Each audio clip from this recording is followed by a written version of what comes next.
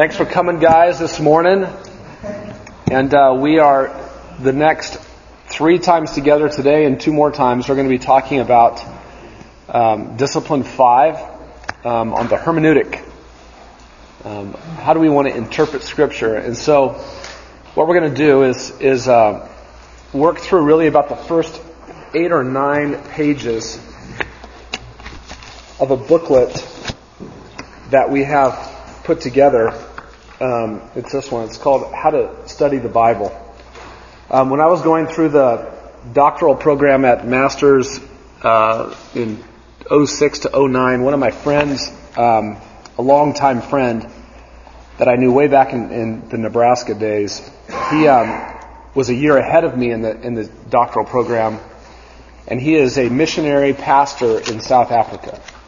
His name is Joel James, and the men in his church are men who primarily will have like an 8th grade education. They're English speaking, and they don't speak any other language, and they will probably never have a higher education than that, and those are the men that are going to lead his church. Men with an 8th grade education. English only. Those are going to be the elders, and those are going to be the pastors of churches that they plant. So how do you equip a man with that level of education to be able to be a man who can shepherd the flock well with the Word of God?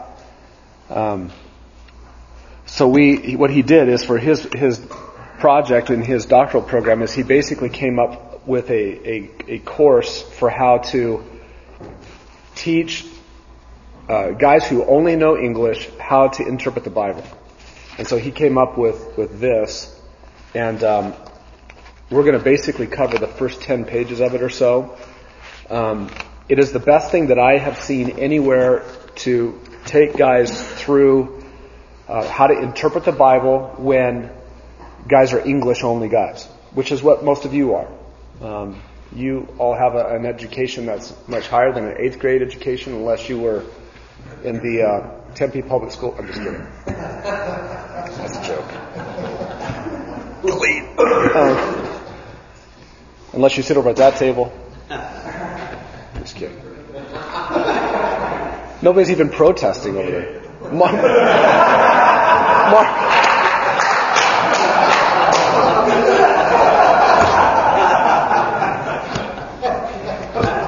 That's just way too much fun. But anyway, this is what you're going to get is I just think it's super helpful in terms of understanding just the basics of how you want to interpret your English Bible. And it's loaded in the last 50 pages with exercises and more instruction. And like I said, we're only going to go through the first 10 pages. If you're going to be in H3, this is like part of the curriculum that you've got to have of what you're going to read and work off of. This takes you through how to diagram, English sentences, verse, and all of its examples are scripture. And so it's really very, very helpful. It's going to teach you about basic grammar things. What's a noun, what's a verb, what's a preposition, how do these all relate to each other, what's a main clause, what's a subordinate clause. All of that is stuff that when you're really going to shepherd people with God's Word and you want to do it effectively, if you have knowledge of that, it is extremely helpful. Okay? So anyway, so you're going to want to get this if you can, and all you have to do, if you want it, all you have to do is just email me and say, hey, I'll take one of those, and I'll have Allie in the office print one up for you and get one ready for you. Okay? All right. Let's think through our build disciplines.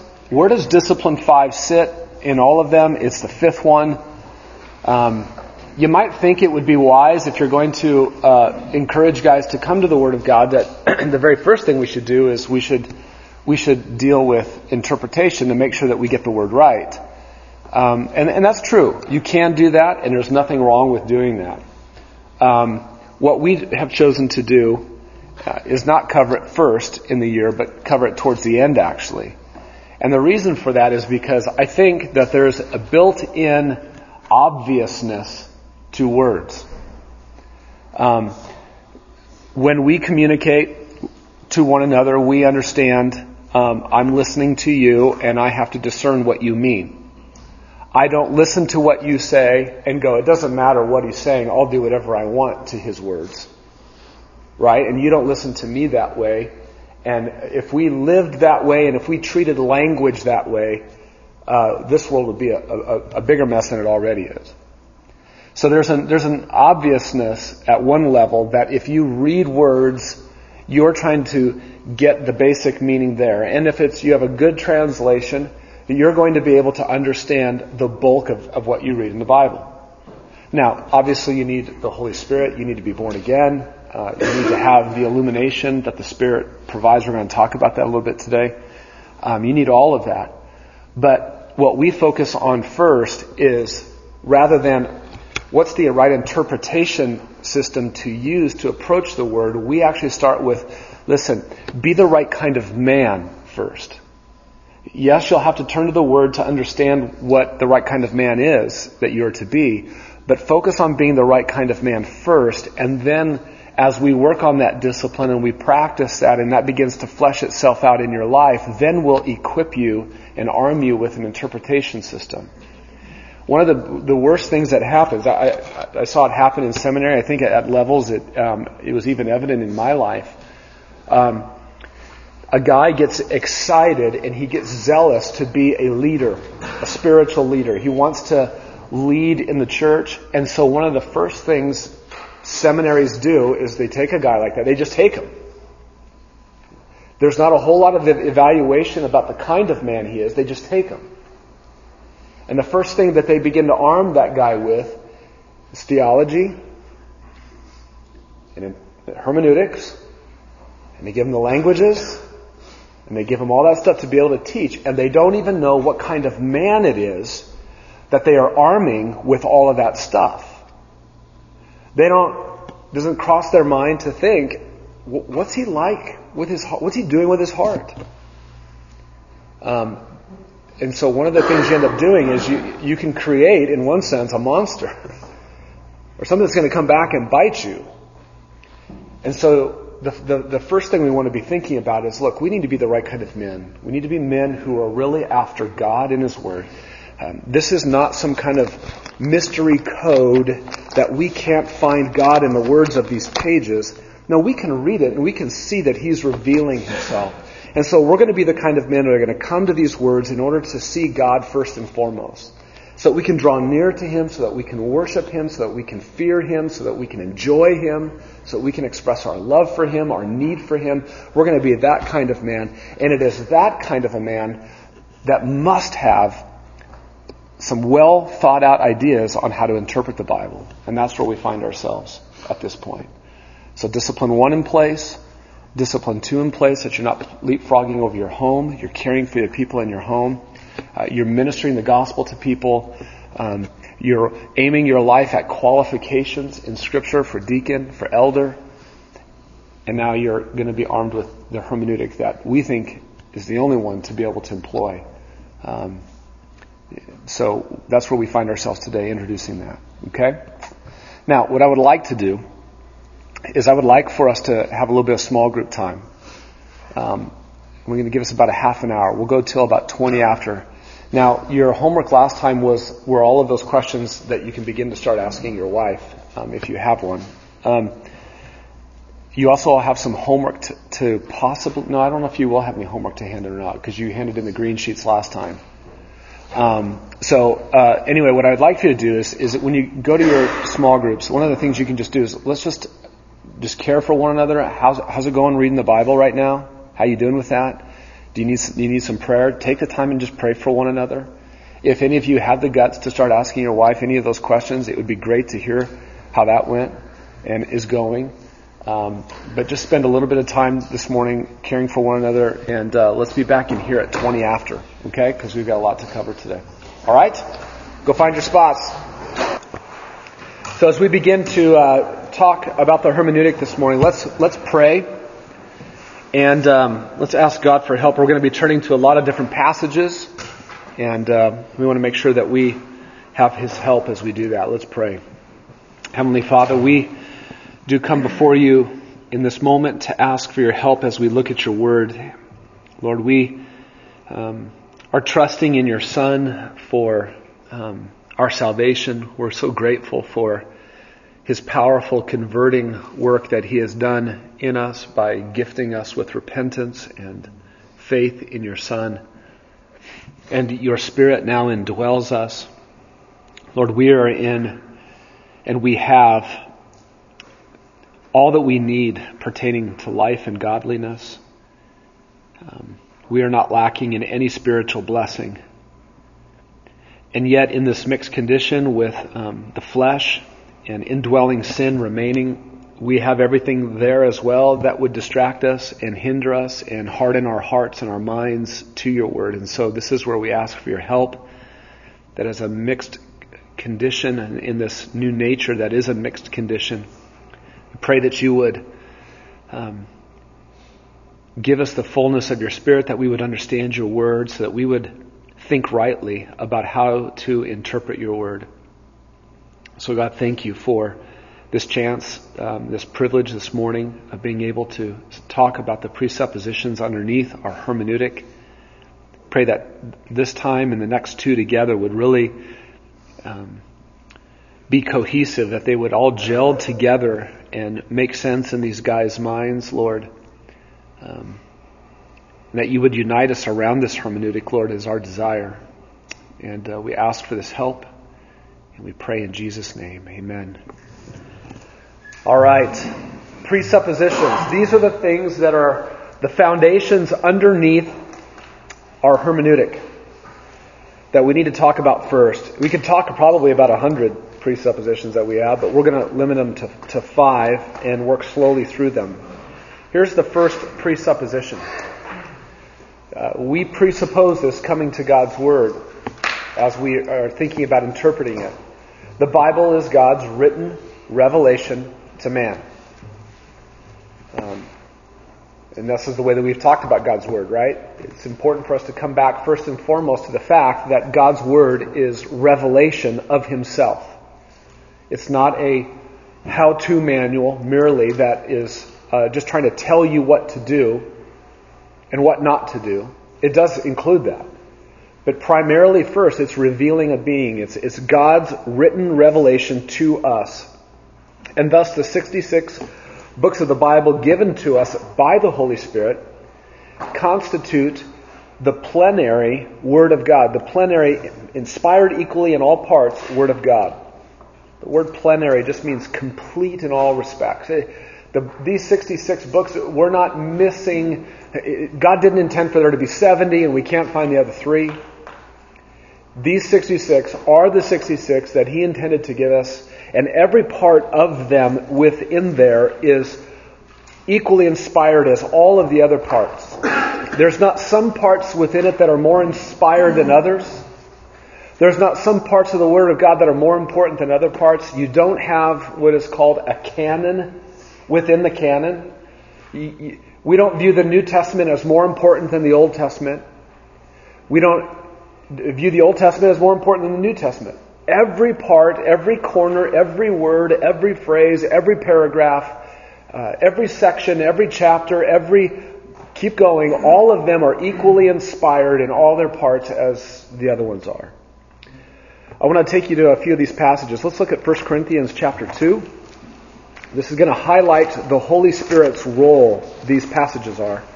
Let's talk about the Holy Spirit's role in getting this Word of God to us.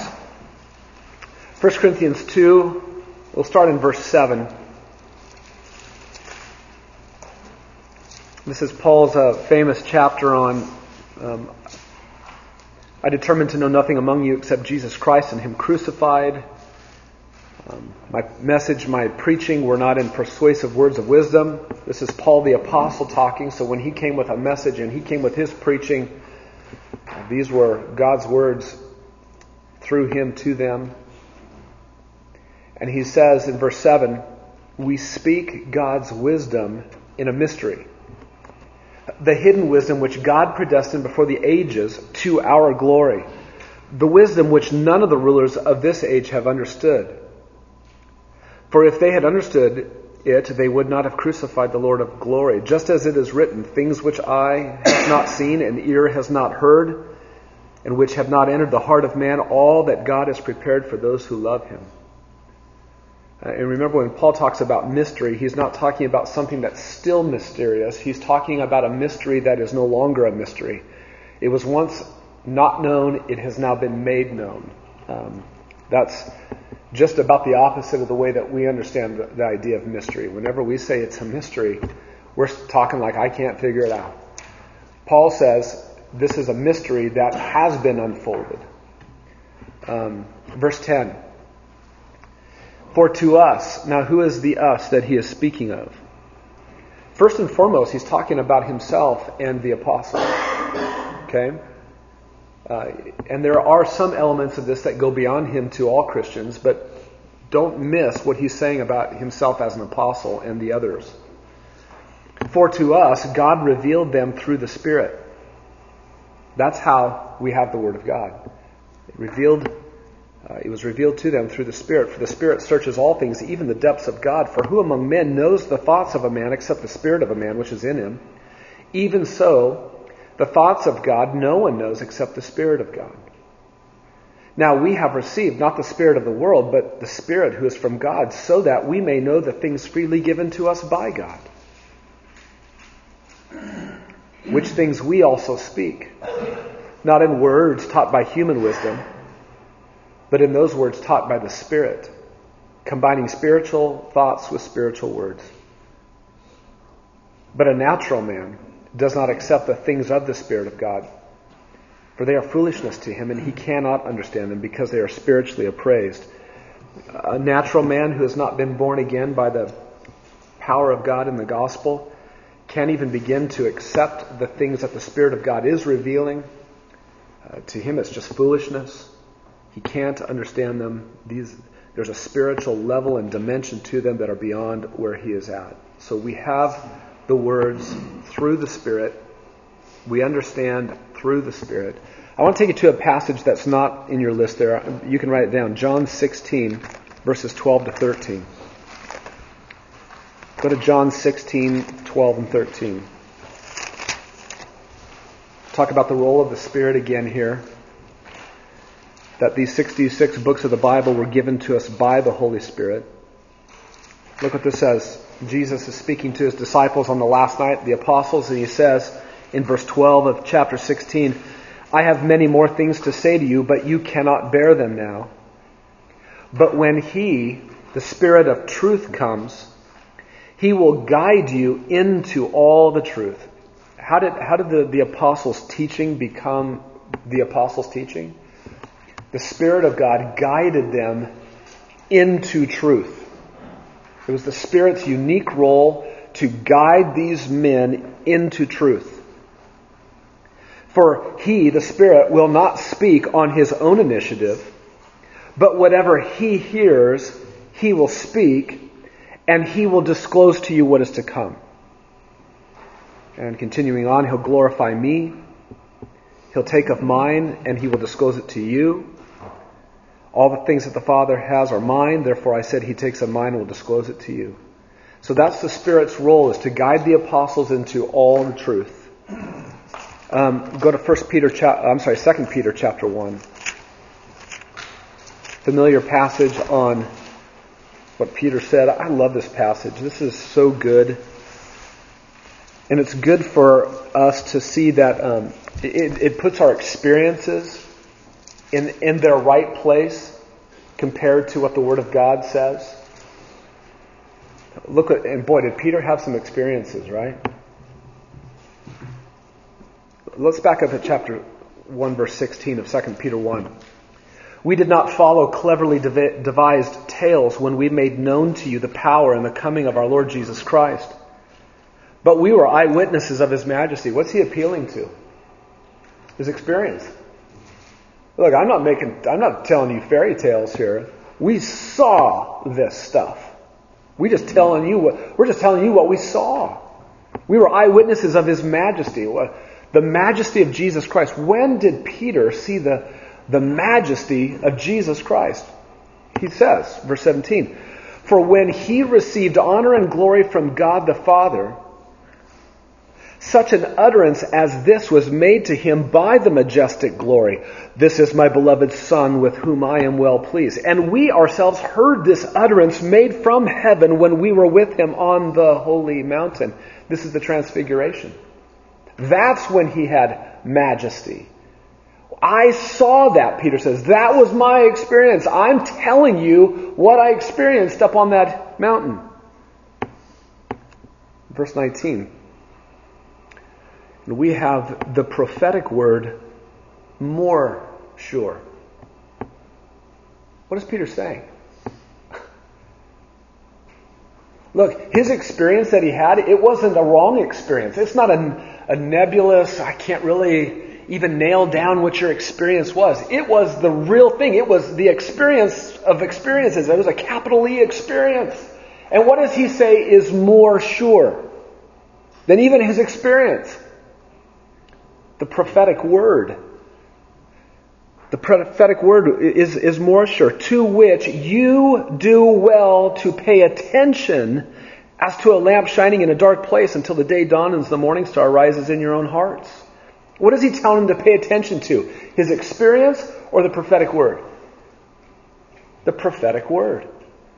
Now, where did this prophetic word come from? Verse 20.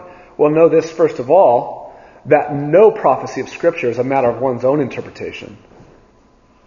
For no prophecy was ever made by an act of human will, but men moved by the Holy Spirit spoke from God. How does he know that? Because Jesus told him on the last night, He, when He comes, will guide you into all truth. This Spirit is the one who moved us and we spoke from God. Same thing that happened in the Old Testament with the prophets.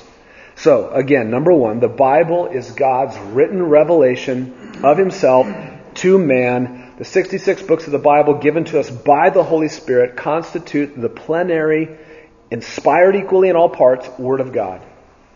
That's undergirding it all. If you don't believe that, there's no sense in us talking about interpretation. Okay? Number two, the Word of God is an objective, propositional revelation. Okay? It's just stating propositions primarily. Okay? Objective propositions, like the gospel, is primarily the crown jewel of the Bible. The gospel is primary proposition. The gospel is not commands to you. The gospel states facts. It's statements. It's propositions. Jesus Christ was crucified for forgiveness of sin. Jesus Christ was raised on the third day. Those are propositions. And the Bible as a whole is first and foremost propositional. Does it include imperatives? Of course it does. But it's propositional revelation. Look at 1 Thessalonians chapter 2. Let's take a look at that. Paul, in writing to this fledgling little church in Thessalonica that he was with for maybe 3 months, he said to them, "For this reason we also constantly thank God that when you received the word of God, which you heard from us, you accepted it not as the word of men, but for what it really is, the word of God, which also performs its work in you who believe." It's propositional. It's words about God and who He is. So the Word of God is an objective, propositional revelation, verbally inspired in every word. 2 Timothy 3:16. Breathed out by God. Inspired is a word that is probably not as good a one anymore to use in our day, because we have kind of dominated the word inspired, and by that we mean a whole lot of other things. That was so inspiring. So Peter was inspired in that way. He was really just inspired by something and he started to write. No, inspired is actually better translated as breathed out by God. The Word of God was breathed out by Him. The breath of God, the Spirit of God, is breathed out the Word of God. And so it's propositional. It's inspired in every word that was breathed out. Absolutely inerrant in the original documents, the original writings. Infallible. What does that word mean? It means that it's incapable of erring. God's Word is infallible. It does not have the capacity in it to fail. It's infallible. And God breathed. Okay? You know that we do not have the original documents, right? We don't have the original letter that Paul wrote to the Romans. But it is so clear, and if you want, I can direct you to some reading on this if you want, and we can have some more conversations about this. It is so clear. Josh could tell you about this because Josh is getting this in class right now in the Institute. But it is so clear that God supernaturally superintended the preservation of the truth that was in the original documents.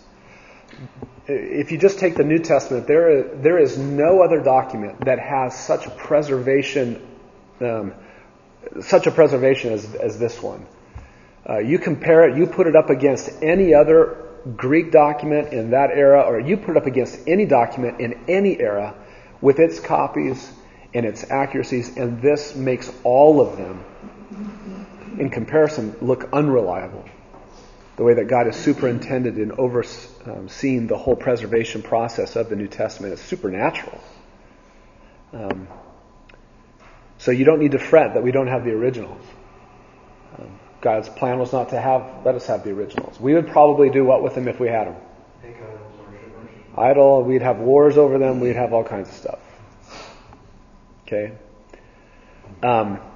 We teach, the last sentence of number 2, we teach the literal, grammatical, historical interpretation of Scripture, which affirms the belief that the opening chapters of Genesis present creation in 6 literal days, Genesis 1 and Exodus 31. We're going to talk more about the literal, grammatical, historical interpretation. That's really everything from from page 3 on to the end. It gets summed up there. Number 3. Scott? Yes. Can I make a comment on Please. that? The literal, grammatical, historical interpretation is typical of just about everything else we read too. Yeah. There's nothing unique about this, like, well, we only use this when we apply it to Scripture, but you actually use the literal, historical, grammatical interpretation in every conversation. And we'll talk about what that means. Words function a certain way, language functions a certain way. There's history. Every conversation has history or context. Every conversation, every word you say has a relationship to the words around it. There's grammar that goes on it. You may think you don't know grammar, but you use it every single conversation. You use it in your thoughts. And words have a natural meaning assigned to themselves that you understand. When somebody says, "Get the door," you know what the door is. The door means something. If someone says, "I am the door," you understand even what that means. You know to take words in their normal sense, and if a normal sense doesn't make sense, then you don't take it in its normal sense. There's just this unnatural use of language that I think literal, grammatical, historical interpretation has fallen on hard times. It has far more opponents than it ever had. There are even good men who are wanting to get away from literal because they feel like it's so strict and confining and it doesn't account for things. There's no other way to put this. There's no other way to see language in this literal, grammatical, historical. And this right here is the dividing line of all theologies. It just is. How you are going to approach Scripture and handle words on a page is then going to create categories of theologians. And we'll talk about that a little bit. Number 3. The Bible constitutes the only infallible rule of faith and practice. The only, again, infallible means incapable of erring. So this makes up the only incapable of erring rule of faith, of what to believe. We don't look at any other book. No other book is needed. No other document is needed that will help us to know the incapable of erring rules and standards for what to believe. This is the standard of what to believe. There's also no other incapable of erring rule for practice of what to do and what not to do. We don't have to look at anything else written outside of this. This is the only book that you and I need to determine what the standard for belief and the standard for living is. In Matthew 5:18, Jesus says, not the smallest stroke shall pass from the law until all of it is accomplished. In Matthew 24, verse 35, he said, heaven and earth will pass away, but not my words. In John 10:35, a parenthetical thought in there is that, and the scripture cannot be broken. In John 16, we saw this already in 12 and 13, that the Holy Spirit speaks what He hears and He guides the apostles into all truth. John 17:17, sanctify them in truth. Thy word is truth. And there is nothing else outside that is said of. 1 Corinthians 2:13, these are words that are taught not by human words, but the words that are taught by the Spirit. Skip 2 Timothy for just a minute. Hebrews 4:12 tells us, we looked at this early on in the year, that the Word of God is powerful to penetrate and judge even the thoughts of the heart. 2 Peter 1, we saw this. God didn't leave prophecy up to the prophet to determine what he was going to write, but he was moved by the Spirit of God. This book is unique. And it is the only incapable erring rule of faith and practice. We don't look anywhere else. Now what I want you to do is I want you to go to 2 Timothy chapter 3. And I want to show you the full import of what Paul is saying in 2 Timothy 3. We all know verse 16 and 17. Usually we approach chapter 3 by looking first at verses 16 and 17. Those are the ones that catch our eye because those are the famous ones, right? All Scripture is inspired by God and profitable for teaching, for reproof, for correction, for training in righteousness, so that the man of God may be adequate, equipped for every good deed. We love that. And then we might back up to verse 15 and look at verse 15. And we like that when we do that. Verse 15, that from childhood you have known the sacred writings which are able to give you the wisdom that leads to salvation through faith which is in Jesus Christ. What are those sacred writings that Paul's talking about to Timothy? The Old Testament. And we love that. The Old Testament is the Word of God. It's breathed out. It's profitable. The Old Testament is profitable. That's a good thing for guys like us who are New Testament freaks to hear. The Old Testament is profitable. We need to keep that. But we fail sometimes to go any further up. And that's why I want to push you back up a little bit more. Go all the way back up to verse 10. Who's writing this letter? Paul. Who is Paul? An apostle. An apostle who had the Spirit of God guide him into all the truth. Right? He has received the Spirit who is not from the world, but the Spirit who is from God, so that we might know the things freely given to us by God. That apostle. And he is writing to Timothy, and he is on his last leg, Paul is here. He's going to die. And he has to hand this off to Timothy, who is overseeing churches in the area of Ephesus. What is Peter supposed to turn to when the apostle is gone? Well, for what we would know, all Scripture is inspired by God. Back up a little bit in verse 15. The Old Testament. Depend on the Old Testament, those sacred writings. You know them, right? Is that all? Now watch this, verse 10. Now you have followed my what? My teaching. Paul says this to Timothy. Timothy, you followed my teaching. You followed my conduct. You followed my purpose. You followed my faith. You followed my patience, my love, my perseverance, my persecutions and sufferings. And then he digresses like Paul does oftentimes when he gets to a subject that catches his attention. So he's going to digress for a moment on the persecutions and sufferings. such as happened to me at Antioch, at Iconium, and at Lystra, what persecutions I endured, and out of them all the Lord rescued me. Indeed, all who desire to live godly in Christ Jesus will be persecuted. Okay, now I'm done with my digression. Now let me get back to what I was talking about. You followed my teaching, verse 10. Now, verse 13. Oh, I'm sorry, he's not done with the digression. I missed it by a verse. We'll take that part out.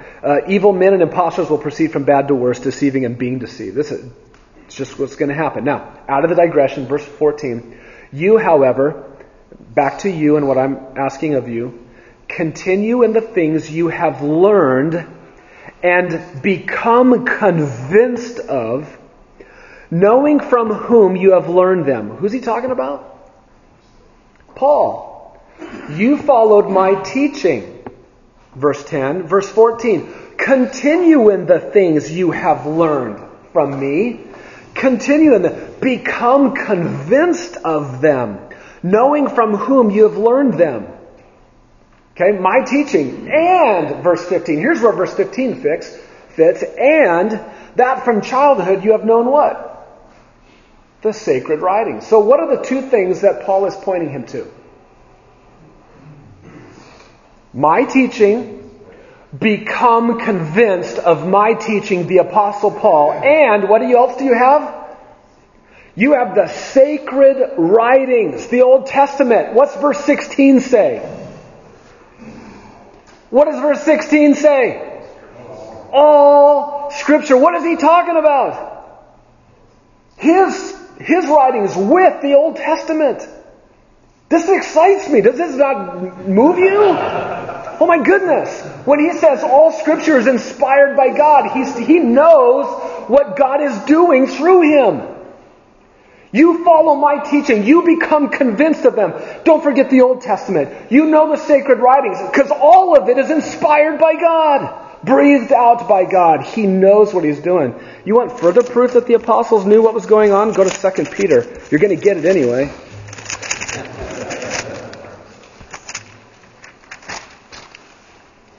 We know this famous one in chapter 3, verse 14. I love this.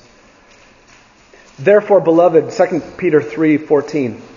Since you look for these things, be diligent to be found by him in peace, spotless and blameless, and regard the patience of our Lord as salvation, just as also our beloved brother Paul, according to the wisdom given him, wrote to you. And also in all his letters, speaking in them these things, in which some are some things hard to understand, which the untaught and unstable distort, as they also do the rest of the Scriptures to their own destruction. Listen, did Peter know Paul was writing Scripture?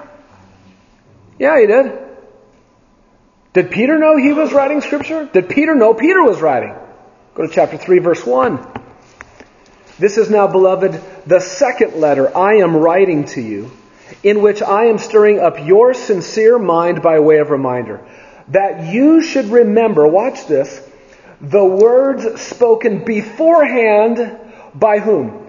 The holy prophets and the commandment, the words spoken beforehand by the holy prophets and the commandment of the Lord and Savior by your apostles. So what is he pointing him to?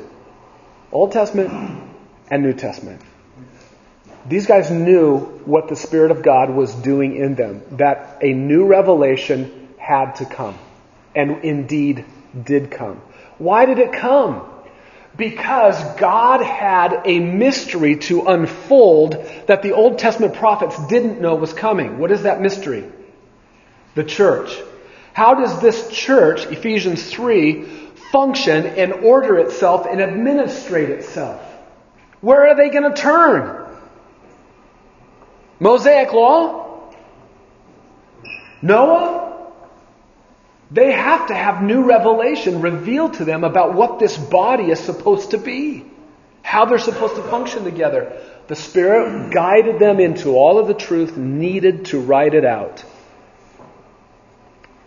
And therefore, our New Testament constitutes the only infallible rule of faith and practice. The Old Testament as well, but in particular for us, the New Testament. Number 4, God spoke in His written word by a process of dual authorship. That should be obvious by now, and 2 Peter 1 primarily gets at this. The Holy Spirit so superintended the human authors that through their individual personalities and different styles of writing, they composed and recorded God's word to man. They did it without error in the whole. They did it without error in the part. Dual authorship. How many authors? 2 authors. Divine and human. Daniel. Yeah, I think it's kind of like the supernatural wisdom of God, that they didn't just talk about themselves or the New Testament. So, you couldn't really say, well, the Old Testament, well, we believe in that, that's the word of God. The New Testament, that's this other thing that just came later. Like, they include both as a cohesive unit. Yeah. And it's just, that's like, I'll go over that so many times, and that's like really good apologetics. Yeah. For consistency of Scripture. Yeah. Yeah, there's no doubt that they're revealing something new that the Old Testament couldn't reveal, wasn't designed by God to reveal, but they don't make it so separate like it's its own separate thing disattached from the Old. It is inseparable from the Old. And we need to hold on to them equally, like Paul did. Follow my teaching, and you got the sacred writings. All of it is inspired. We need to hold on to both as well. Number 5. While there are maybe several applications of any given passage of Scripture, there is but one true interpretation. Circle the word application. Circle the word interpretation. And know this. The biggest problems you will ever create for yourself with the Bible is when you mix those two things up. Or when you push application into interpretation. Okay? And we'll talk a bit more about that. The meaning of Scripture is to be found as one diligently applies the literal, grammatical, historical method of interpretation under the enlightenment of the Holy Spirit. We need the Spirit. No doubt about it. It is the responsibility of believers to ascertain carefully the one true intent of the author and the meaning of Scripture, recognizing the proper application is binding on all generations. Yet the truth of Scripture stands in judgment of men. Never do men stand in judgment of it. I want to give you an example, if I can.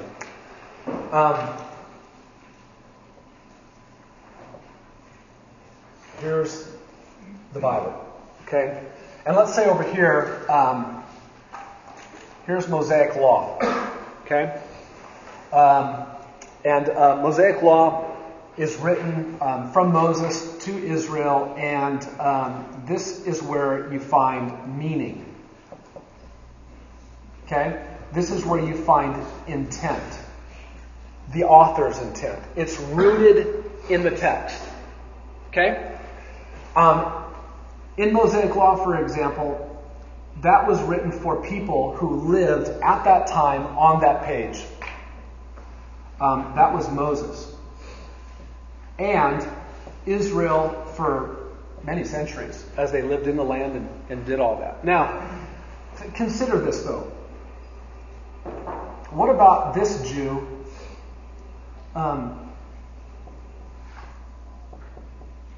who was in exile?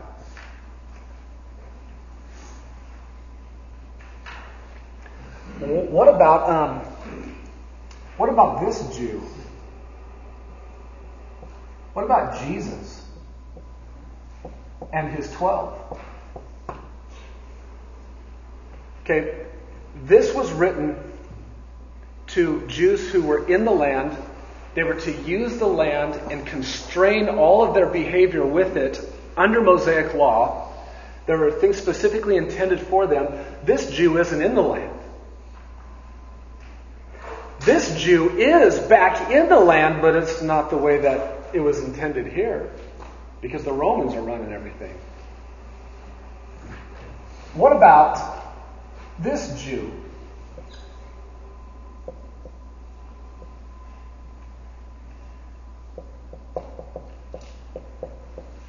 What about Paul after Pentecost?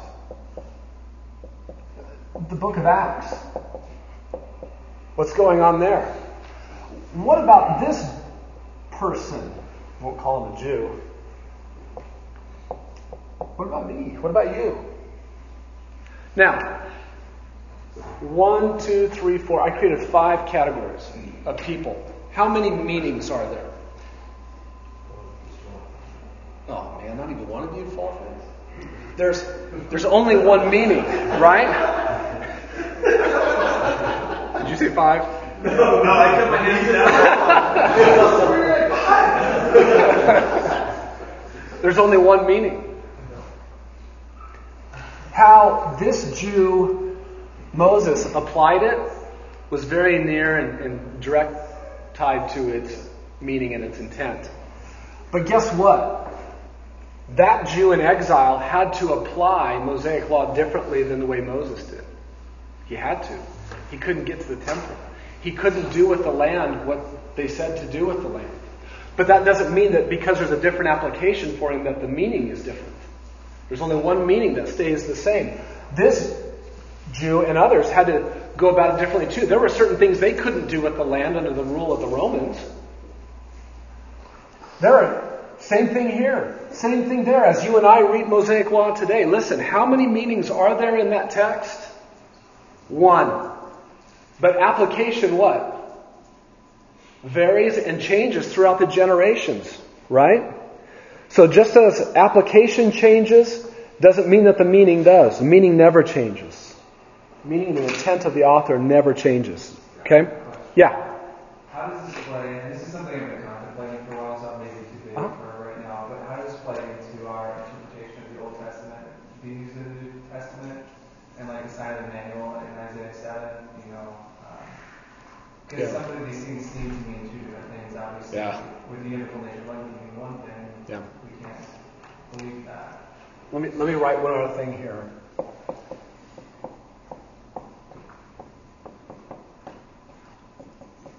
Okay, and another key word is implication. I would say for you and me, I'm hesitant to apply Mosaic law. There are implications from it, though, that bear on me and on you, but I would say we're not to apply it. I want to make that clear and we talked about that before. All right, your question. Every single New Testament use of the Old Testament is one that needs to be handled on its own, separate from the other one. Because there is not one way in which the New Testament writers are using the Old Testament that's true for all of them. And this was an eye-opener for me years ago. We can tend to, I think, slot the New Testament writers into our place. I think we project our position onto them. I'm confined by what kind of interpretation? Literal, grammatical, historical, right? And I'm interpreting. But what were the New Testament writers doing? They were actually not merely interpreting. They were what? When they write, it's not merely an interpretation issue. It's an inspiration issue. They are writing Scripture. That immediately puts them in a category where I am not and where you are not. Because you and I are not writing Scripture. And so what they do when they write immediately puts it in a completely other category than what you and I do. Now, sometimes Paul quotes the Old Testament, and his sole purpose for quoting it is to interpret its meaning. And I would say to you that in every single one of those situations, you take them one by one and evaluate them, when any New Testament writer is actually quoting the Old Testament to interpret it, he is using a literal, grammatical, historical. There are times when a New Testament writer quotes something in the Old Testament, and if he is doing literal, grammatical, historical, we're in big trouble. Because he actually changed the quote. Okay, that's an inspiration issue under the guidance of the Holy Spirit that is outside of me and outside of you what we do with Scripture. We're going to get to this in our third one. I'm going to give you 2 examples in the New Testament of when Paul quotes an Old Testament passage. And if you are thinking that what he's trying to do is interpret it, and this is what's so, it's almost humorous to watch commentators. I mean, they get so tied up in knots because they lock themselves into he can only be interpreting right now. Oh no! He's not using a literal, grammatical, historical. What's he doing? He's got his own apostolic hermeneutic and I can't even figure out what it is. Well, why would you lock him into that? Maybe he's doing something different. Maybe he's just a godly man who's full of the Old Testament in his mind, and he grabs an idea from the Old Testament of when a king would ascend up on a hill, and as he would do, he would receive gifts from the people. But as Paul's thinking in Ephesians 4, oh my goodness, what a greater ascension Messiah King did, and he didn't receive gifts, he gave them. So what prompted his thinking? An Old Testament thought. But he didn't confine himself to that Old Testament thought in the Psalms, because under the inspiration of the Holy Spirit, the Spirit inspired him for a new thought that the Old Testament didn't reveal, but he used the Old Testament as a launching pad to it. I think this begins to clear up every single New Testament use of the Old Testament. But you got to take each one at a time, and watch what the author's doing. We'll get into that in about 3 weeks from now, okay? Or 2 more meetings from now. All right, so there's your presuppositions. Let's talk about 2 wrong ways to interpret Scripture. Okay? One of them is more dead than the other, but both of them sneak into even our day. Throughout the centuries, the Christian Bible, other Christian Bible students have practiced many wrong methods of interpreting the Scripture. Here are 2 common ways that you'll want to avoid. Here's your key question. Are you ready for the key question? This is not in your notes, but I want you to write this down. This will save you in every conversation. This will save you in every thought of your own that you have. This will save you in every conversation you have. What is the controlling line of authority? I know it sounds like a crazy question. I'll explain it in a minute. What is the CLA? Ask yourself that question in every conversation. When you're sitting there, let's see, Dan, you were just telling me about the, was it you? No, you just told me about the JW. Did you talk to me? Yeah. Okay, Jonathan was talking to a Jehovah's Witness, and he was talking about the way that they were handling Scripture. In every conversation you have with anybody, ask yourself the question, for this person who's quoting Scripture, where is the controlling line of authority for this person? As I'm explaining this passage to my small group about what I've been learning in God's Word, where is my controlling line of authority on what this passage means? Okay, now let's walk through this. The allegorical method. This is a bad thing. Don't do this. Okay? An allegory is a story in which the people and the events of the story have hidden or symbolic meanings. Those who interpret the Bible allegorically bypass the clear historical meaning of the text and make imaginative associations between their Christian experience and persons or events in the text. Here's the idea with an allegory. The way an allegory typically works is that if you're going to understand what the passage means, you need a key for your understanding. And the key is not found in the text. It's found outside the text. Somebody has to tell you. Let me give you an example. Here's a famous one of an early church father. He interpreted the parable of the Good Samaritan by making the following associations. Watch this. Are you ready? The traveler in the Good Samaritan who was attacked represents a person seeking salvation. The robbers represent Satan. Naturally, the Good Samaritan is Christ. The oil and wine, the Samaritan administered to the injured man's wounds, picture the Holy Spirit in forgiveness.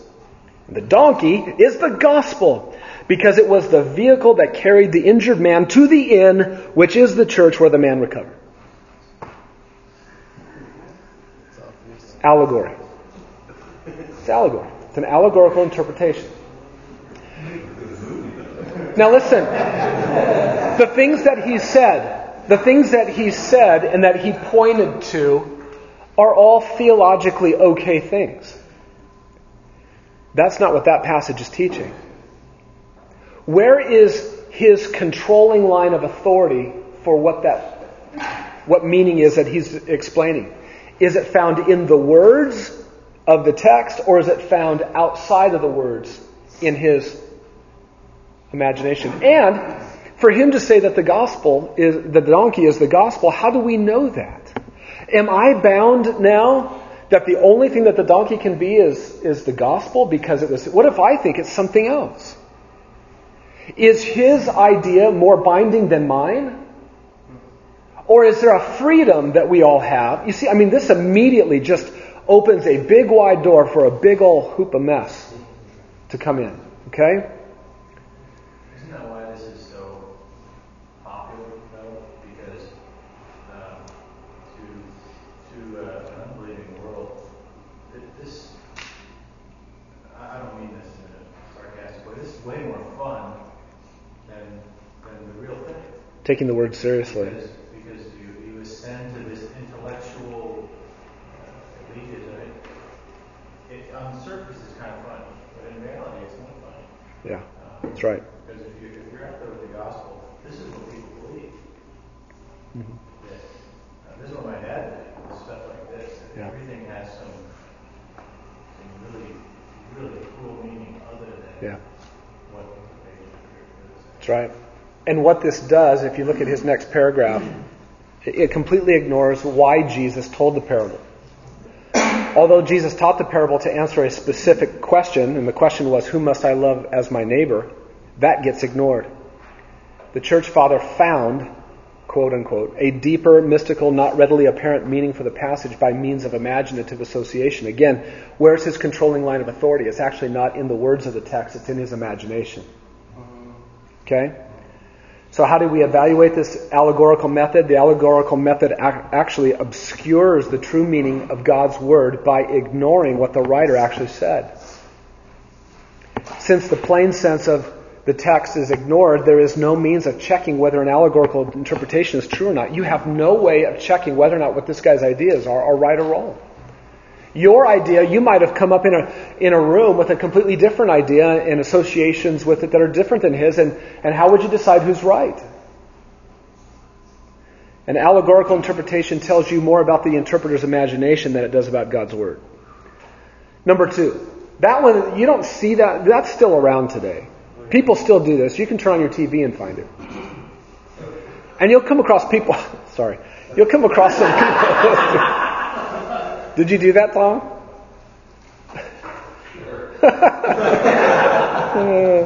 Yes. I was raised in a church where that did this?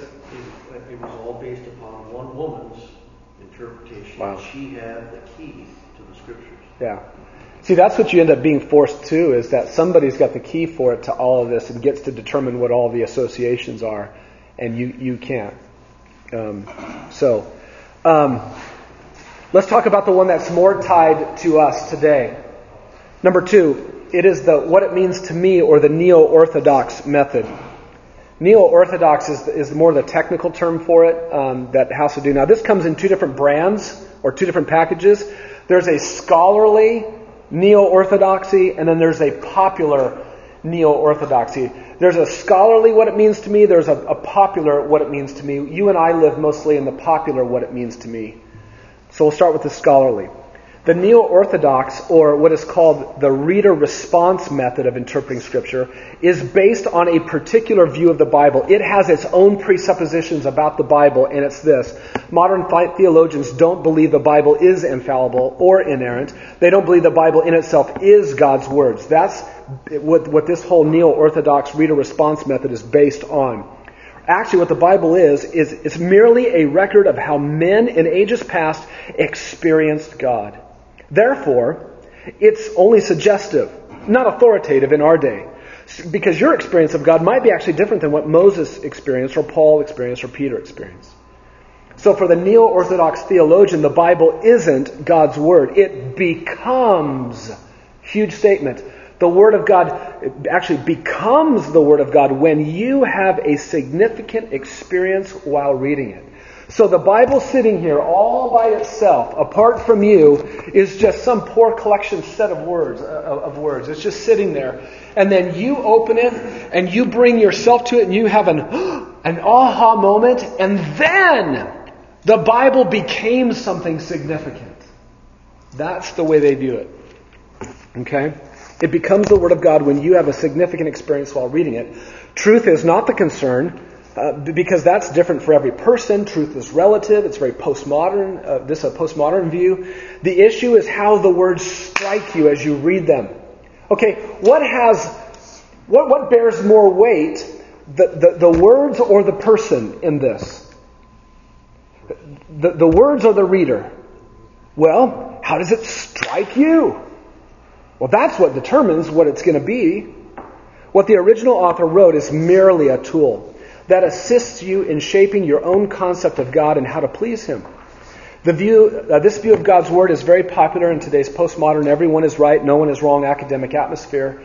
The reader response determines what the meaning is, not the actual words themselves. And here's what's a crazy maker, here's where the inconsistency always hits postmoderns, is if you went to the guy who, let's say you bumped into a neo-Orthodox guy like this, and all you'd have to do when you got done listening to his dribble is say, can I treat your words that way, that you just spoke to me?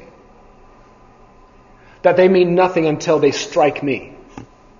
So, while you're hanging off the edge of a cliff, by both hands, and you're slipping, and you're calling for my help, if your words don't strike me, I don't know what you mean, and so can I treat your words the way that you just told me I should treat God's word? And it immediately ends, because nobody functions this way. Nobody ever communicates in such a way thinking, you know what, I hope this really strikes them, because meaning won't be found until it strikes them. No, we communicate with an intent to mean something, don't we? That's the kind of the scholarly version. Let's talk about the popular method down at the bottom of page 2. This is widespread on a popular level, and it's reflected in the motto, what this verse means to me. How many times have you heard that? Have you been sitting around with believers and, well, what this verse means to me is, and you know what, to be fair, sometimes, remember when I told you to circle those two words, meaning and application, or interpretation and application? Sometimes we just get sloppy with those words. And what we mean to say, instead of saying, well, what this verse means to me is, sometimes what we're really saying is, how I've applied that is this way. That's a better thing to say. That you got to listen carefully when people say that, instead of just ready to jump down their throat and pound them. Say, did you mean how you apply the passage, or are you telling me what it means? Because those are two different things. They're connected. One flows out of the other, but they're not the same. God's intent in the text is not the concern. The historical theological context is irrelevant. Over to page 3. Only how it immediately and intuitively strikes the reader, that matters. Okay? How does it strike you in the moment?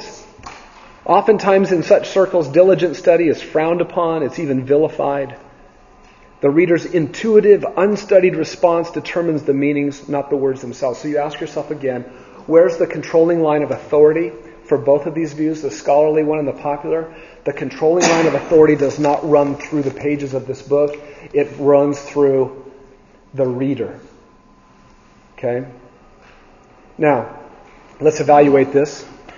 First bullet point, it's based on an errant view of the Bible's inerrancy and infallibility, especially at the scholarly level. I would not assume that about everybody who practices this at a popular level. They may believe the Bible is indeed the Word of God and infallible and inerrant. But at the scholarly level, it's not. They're upfront about that. Second bullet point, the Bible is divine truth. It's not suggestive. It's not authoritative human experiences. Those are not the divine truth. These methods fail to recognize that the intent of the original author is what determines the meaning. He gives an example. A memo means what the boss who wrote it says it means. You do not treat your boss's memos that way, do you?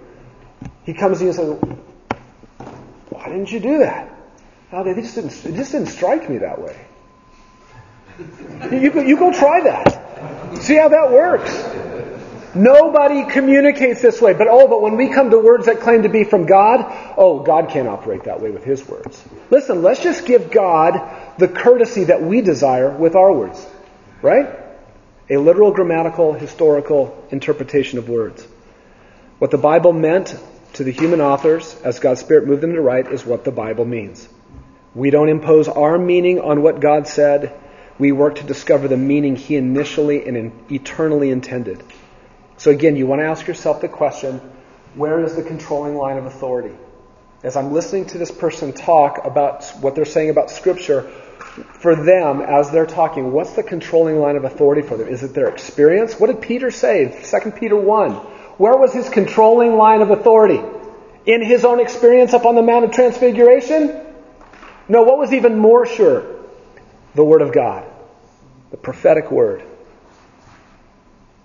If I say to my wife and you overhear me, if you overhear me say to my wife, honey, your love to me is like a rose. And you say, now wait a minute. I was just trimming the roses at my house and I got stuck over and over again. Scott means that his wife's love is thorny? That's weird. How do you know what I meant? What do you have to do? You have to ask, who? Me. Those are my words. You can't take your idea and impose it on mine. I might mean that, I might not mean that, but you better ask because those are my words. And the same thing with you and with one another, and especially with God's Word. It's interesting to note, we just recently went through Genesis 1 to 3, right? Just ask yourself the question of Christians who where their controlling line of authority is in regards to Genesis 1 and 2. Where's the controlling line of authority for you in how you view origins? In the actual words themselves, or do you find people wanting to lift themselves off the page of Scripture and put their controlling line of authority someplace else? Like some of them do it by not lifting very far off the Scripture. They lift a little bit off the Scripture and they say, it's the genre. This is a special category of literature called exalted prose. This is such exalted language that God didn't mean to intend that we would actually 24-hour days. Come on. This is such exalted language that God, we can't make those kinds of conclusions. Listen, where's their controlling line of authority? Ask this question. Who says it's exalted prose? Do the words themselves on the pages declare it such?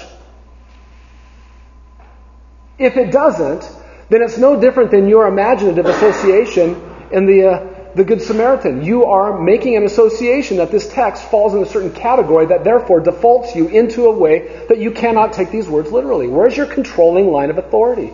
And even more obvious, some people lift completely off and they put their controlling line of authority in where? Science. Science just doesn't allow me to take these words at face value. Ask yourself the question, where's the controlling line of authority? It's very, very revealing if you just ask yourself that question as you're looking at passages, as you're listening to other conversations, okay? Scott? Yes? It was interesting when you used your illustration of the rose and what you meant. You said the only way to know is to ask me. That brought to mind another problem that we have sometimes is people who say, I don't know what Scripture means, so I asked God. And then God revealed to me that this is what it meant. And I think that's a danger in our culture today that you see sometimes in the Pentecostal movement where people do just what we said. You've got to ask God what he meant, and then God reveals.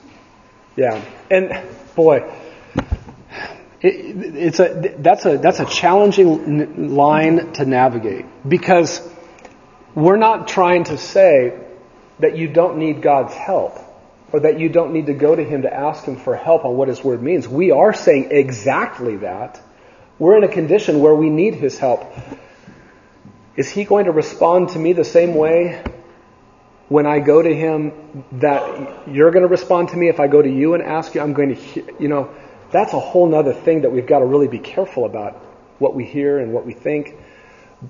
We have to just rely that God confined himself to words.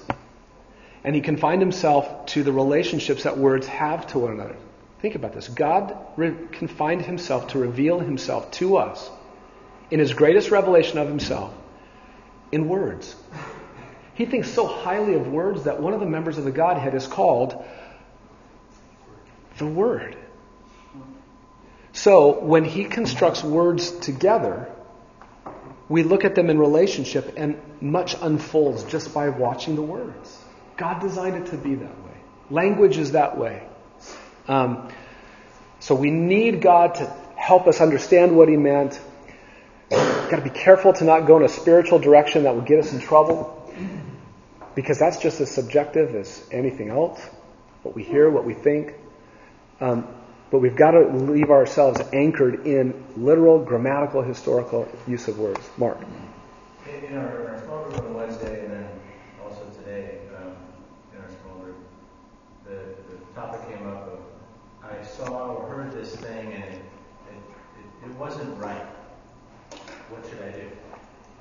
And then hearing you go through two wrong ways to look at Scripture, I cannot shake the thought of the Jews, when they heard wrong things, reacted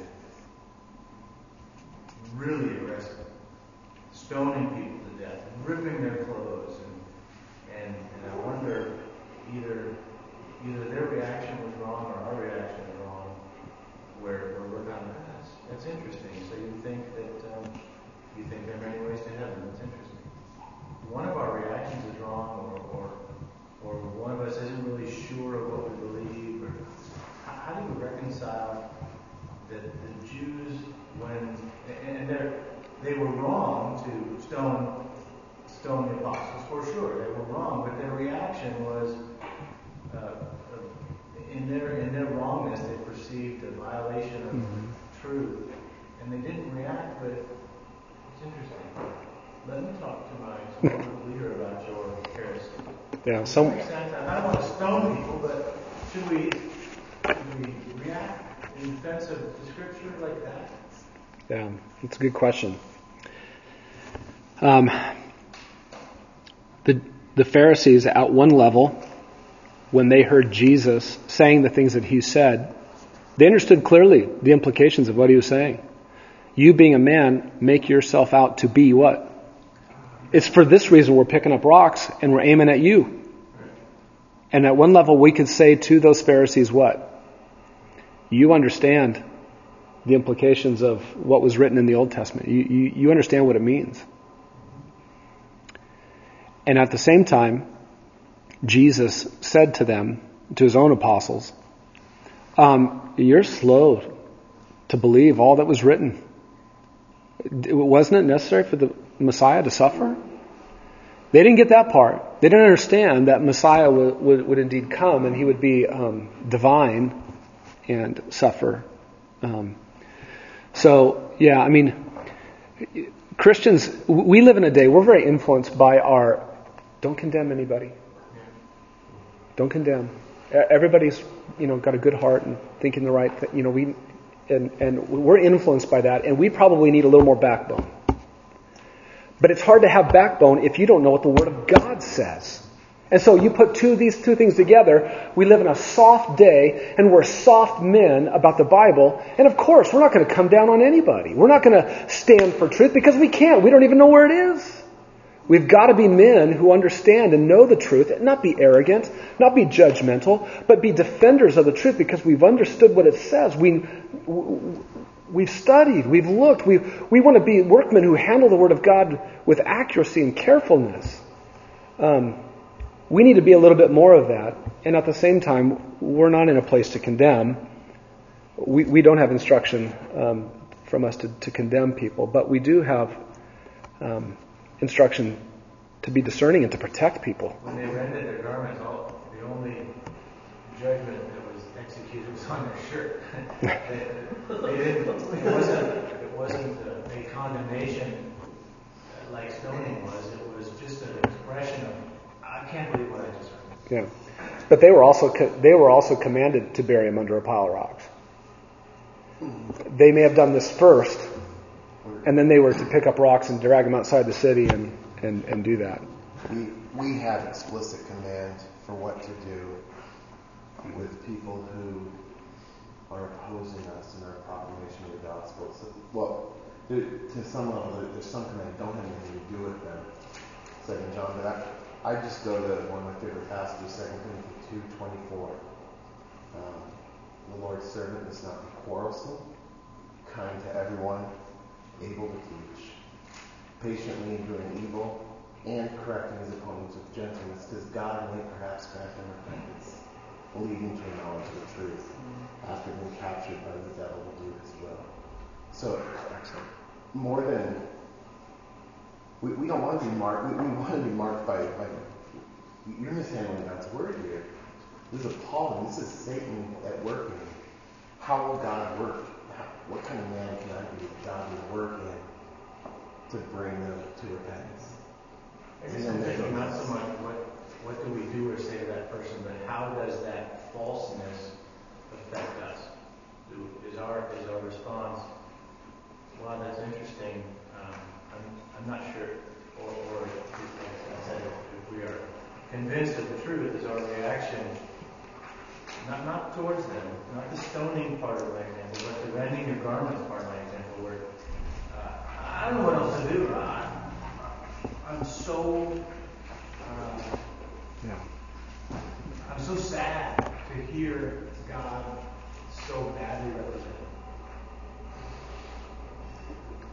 Well, there should be I don't think these two things are mutually exclusive. I can be deeply troubled by error and gently pursue and be patient and endure all that at the same time. I may choose, depending on the situation and the person and how many times it's happened, to communicate outwardly my grief differently, with a brokenness, maybe at other times with a righteous anger. But I still am called to be. It's very interesting that Paul, in the passage that Jacob mentioned, would actually hold out hope to the one who believes something that's wrong. And we are the tools of that, where God might actually grant them repentance on the basis of the way that we treat them. So we need to have a stronger response. We should love truth enough that it grieves us when it's that way, but we should love the person enough that we want to be patient and walk with them. I sat with Smed yesterday, and we were talking about a meeting that we had, and this very thing was the issue, was feeling. I told him, I said, I'm tempted to be very impatient. I want to be extreme. I want to make a final decision. I want to make just yank and it's done. So I'm not saying that's right. I'm telling you, I need your help. Smed, help me. And there's times when I feel that way, because it's just like, oh my goodness, this can't keep going on. But we're called to be patient. We would want that from others towards us. It's a good observation, Mark. We need to make sure that we're not just reflecting the way that, passive, gentle, and gentle is a biblical word, it's a good word. Passive, wishy-washy men respond to error. I don't want to reflect that. How would you expect a non-believer to respond when the thing that he holds most dear is your Bible? Sort of like a Muslim. Sort of like a Pharisee. How would you... Our world, the problem with America, we don't hold much dear. So you don't see people respond. But when people go against something that people hold dear, you see it in those people who say we don't really stand, we aren't going to condemn. they'll condemn. Something as petty as the basketball game today, you'll see something. You'll see something. You'll see those people who say we don't hold with the Peter confront, say homosexuality is wrong, fundamentally wrong. And you'll see a condemnation come. But how do you see a Christian respond when what we hold dear, when there's an affront to it? It must be very different. Don't minimize the response. Don't say, I'll just overlook it. That's what motivates my patience and my lack of fighting. But no, there's a humility that marks us. There's a gentleness. A love of God constrains us for the hope that God could work in us for their salvation. So we don't minimize. We don't minimize the feeling, but our response will be absolutely different than the world. Christ cleared the temple with the response of righteous indignation. So I don't know what there's some sort of figure that becomes. And that verse I brought up isn't the only illustration of how the New Testament believers can handle it. Yeah. I'm probably just confessing my own sin out loud, and I don't react that way. I probably am more than, well, let me talk to Shag about that. And then they'll say, who? Jason. All right. Let me finish these next two paragraphs, and then we'll that'll be our dividing our break for today. So we looked at two wrong ways, right? An allegorical approach to interpreting Scripture and a what it means to me approach to interpreting Scripture. Here's the right way that we want to do it. It's and I love these two words. And when you think of literal, grammatical, historical, you need to think of these two words: careful and normal. That's another way of summarizing what we mean by literal, grammatical, historical. We're talking about a careful approach to Scripture and a normal approach to language. The right way to interpret the Bible is to read it as carefully and normally as possible. In fact, 2 Timothy 2:15 commands that we be careful readers of God's Word. Be diligent to present yourself approved to God as a workman who does not need to be ashamed, accurately handling the Word of truth. While not forgetting its unique characteristic, that it is the God-breathed Word, we must let the Scripture mean what it means based on what the words say. Where's the controlling line of authority in this interpretation? In what the words say. Now listen, good men are going to disagree about what they think the words say. People who hold this one interpretation come up with two different meanings in text all the time. This is not a foolproof. We live in a very sloppy, messy world with sloppy, messy people interpreting a very pure word. And they come up with sloppy, messy, different interpretations. That doesn't mean you shouldn't pursue this. You pursue it anyway, and you be very careful and you think about the words carefully. Interpretation is not a magical or a mysterious process. It is reading carefully and normally, not looking for fanciful, allegorical or personal meanings. You're always going to have to fight your temptation, and you do this in all conversations. You do this with all words. I do this with all words spoken. I have a tendency to want to project myself and my understandings and my experiences on what was just said. How many times have you had a conversation with your wife or with a child or somebody, and you immediately ran down a road only to have to go, oh, that's not what you meant. Well, I just took it this way because I was sure that's what you were talking about. I was so sure that was it. But I was projecting what I was thinking on what you said instead. And that's going to be your temptation all the time. Psalm 19:10 says, your judgments are sweeter than honey. Well, what if I'm allergic to honey? And honey's an irritation to me. Does that mean God's word is an irritation to me? Of course not. That's obvious, but we do this. Guys, we do this. We take our understanding of ideas and things and we push them down into the text. That is called...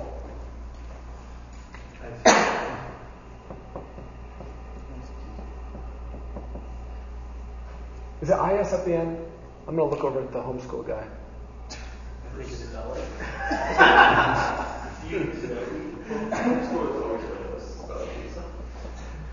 I think it's IS at the end. I think that's right. Ice. This is bad. This is good. Okay? This is me putting my ideas.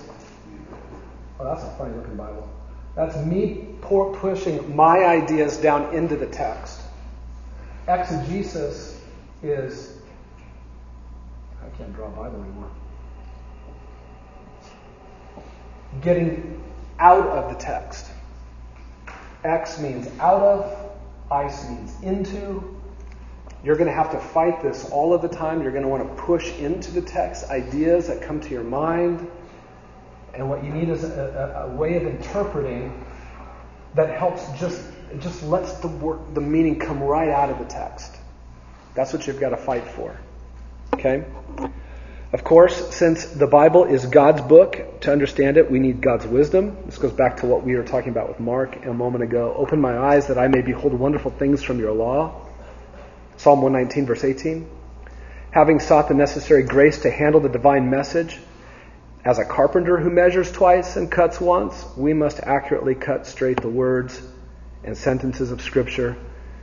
And the 12 principles that we'll give here, that we'll cover next time, will be the basic guidelines for reading it. Guys, if you're making something, it's always more fun and more enjoyable to measure twice and cut once, isn't it? Measure twice and cut once with God's Word, too. Be careful. Use a normal approach to language. And next time we are going to unpack all 12 principles together. So you're going to need to make sure that you bring your handout with you next time. Okay? Any other questions or comments that you guys have? Want to add anything?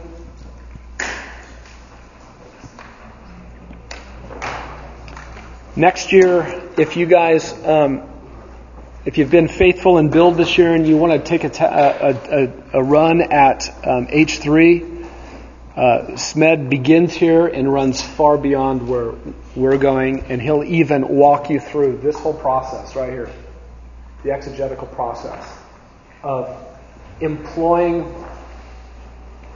I'm going to do one more thing. If you need to, this helps you understand relationships of words.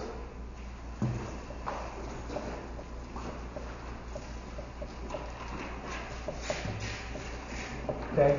What is hermeneutics? Hermeneutics are the rules, a set of rules for interpreting Scripture that you apply. We're going to look at 12 guidelines for interpretation. Okay? So we're talking about this. When you take these hermeneutics and you put them to work, that's called exegesis. It's applying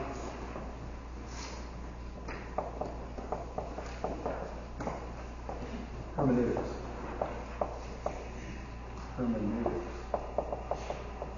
Okay? Why do you do this? Why do you do this exegesis? So that you can do this.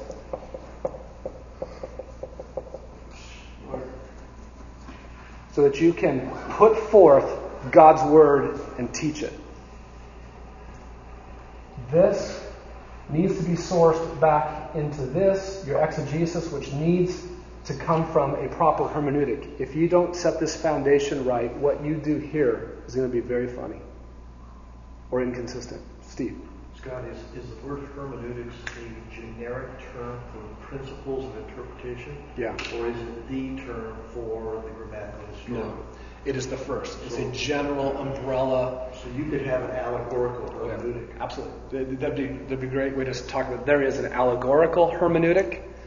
There is a neo-orthodox hermeneutic or a reader response hermeneutic. And then there is a literal grammatical historical hermeneutic. And good men that we love but don't agree with theologically have hermeneutics called like a Christological grammatical historical hermeneutic, a redemptive historical, hermeneutic. They have all kinds of different categories that they do because they believe they have some different rules than what the literal grammatical one is that they should follow for interpreting Scripture. And so then when they apply it in their exegesis, what they say comes off of the text, and then therefore what they teach is not what we believe. Because way back here, it's a hermeneutical issue. And this is why we make such a big deal about hermeneutics. Because if you get off here, you're going to have a harder time being on target here when you put forth, exposit, expose God's Word before others. So, next time, 12 principles of interpretation. Let's pray, and we'll be dismissed. Father in heaven, we thank you for words. We thank you for language. We thank you for grammar and the way that words are related to each other. We thank you for syntax. We pray, God, that these would be words and ideas that would, they might be new to us. They might seem foreign to us. But Lord, I pray that they would become things that are dear to us because we want to apply, we want to have the right set of rules for handling God's Word, your Word. And we want to apply them correctly so that your Word can speak freely and communicate all that you intended it to say. Also that we can exposit it before others so that your sheep can be fed with the very words that you desire them to be fed with. Lord, we need your help. We are flawed and we have everything needed to mess up everything at the hermeneutical level, at the exegetical level, and turn it into eisegesis. We can mess it up at the expositional level. Lord, we are flawed men who need your help. And I pray, God, that you would help us to rightly divide your word. That you would raise our love for your truth, even as Mark is challenging us to think today, Lord, that it would grieve us when we hear error. But I pray, God, that you would help us to be gentle with one another, patient. Make us able to teach so that we can correct one another when we're in error. We need your help. We thank you for the opportunity to think about hermeneutics. Pray that you would use this in our own lives personally and that it would benefit our families and our ministries that we're involved in so that this church would be strong. That the Word of God would be everywhere in our body, rightly understood. And we ask this in Jesus' name. Amen. Thank you guys so much for coming today. See you next time.